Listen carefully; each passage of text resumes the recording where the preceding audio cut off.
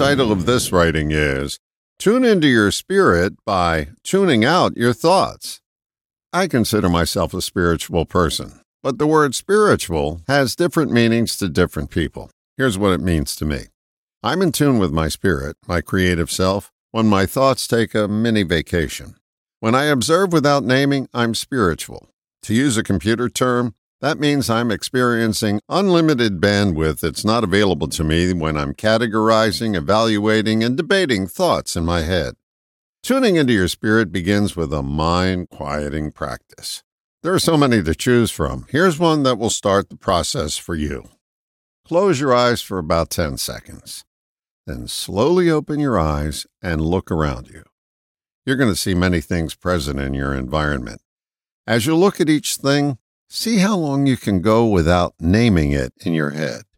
For most folks, they can only go for a second or two before the internal voice starts labeling what they're seeing.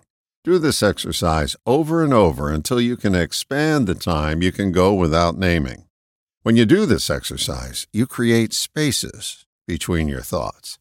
When you have space between your thoughts, you're in touch with your spirit, which is a wellspring of creativity.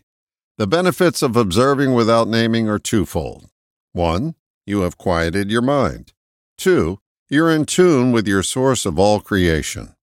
A quiet mind is a creative mind, one that allows options and answers to arise within you, solutions that heretofore were blocked from your view.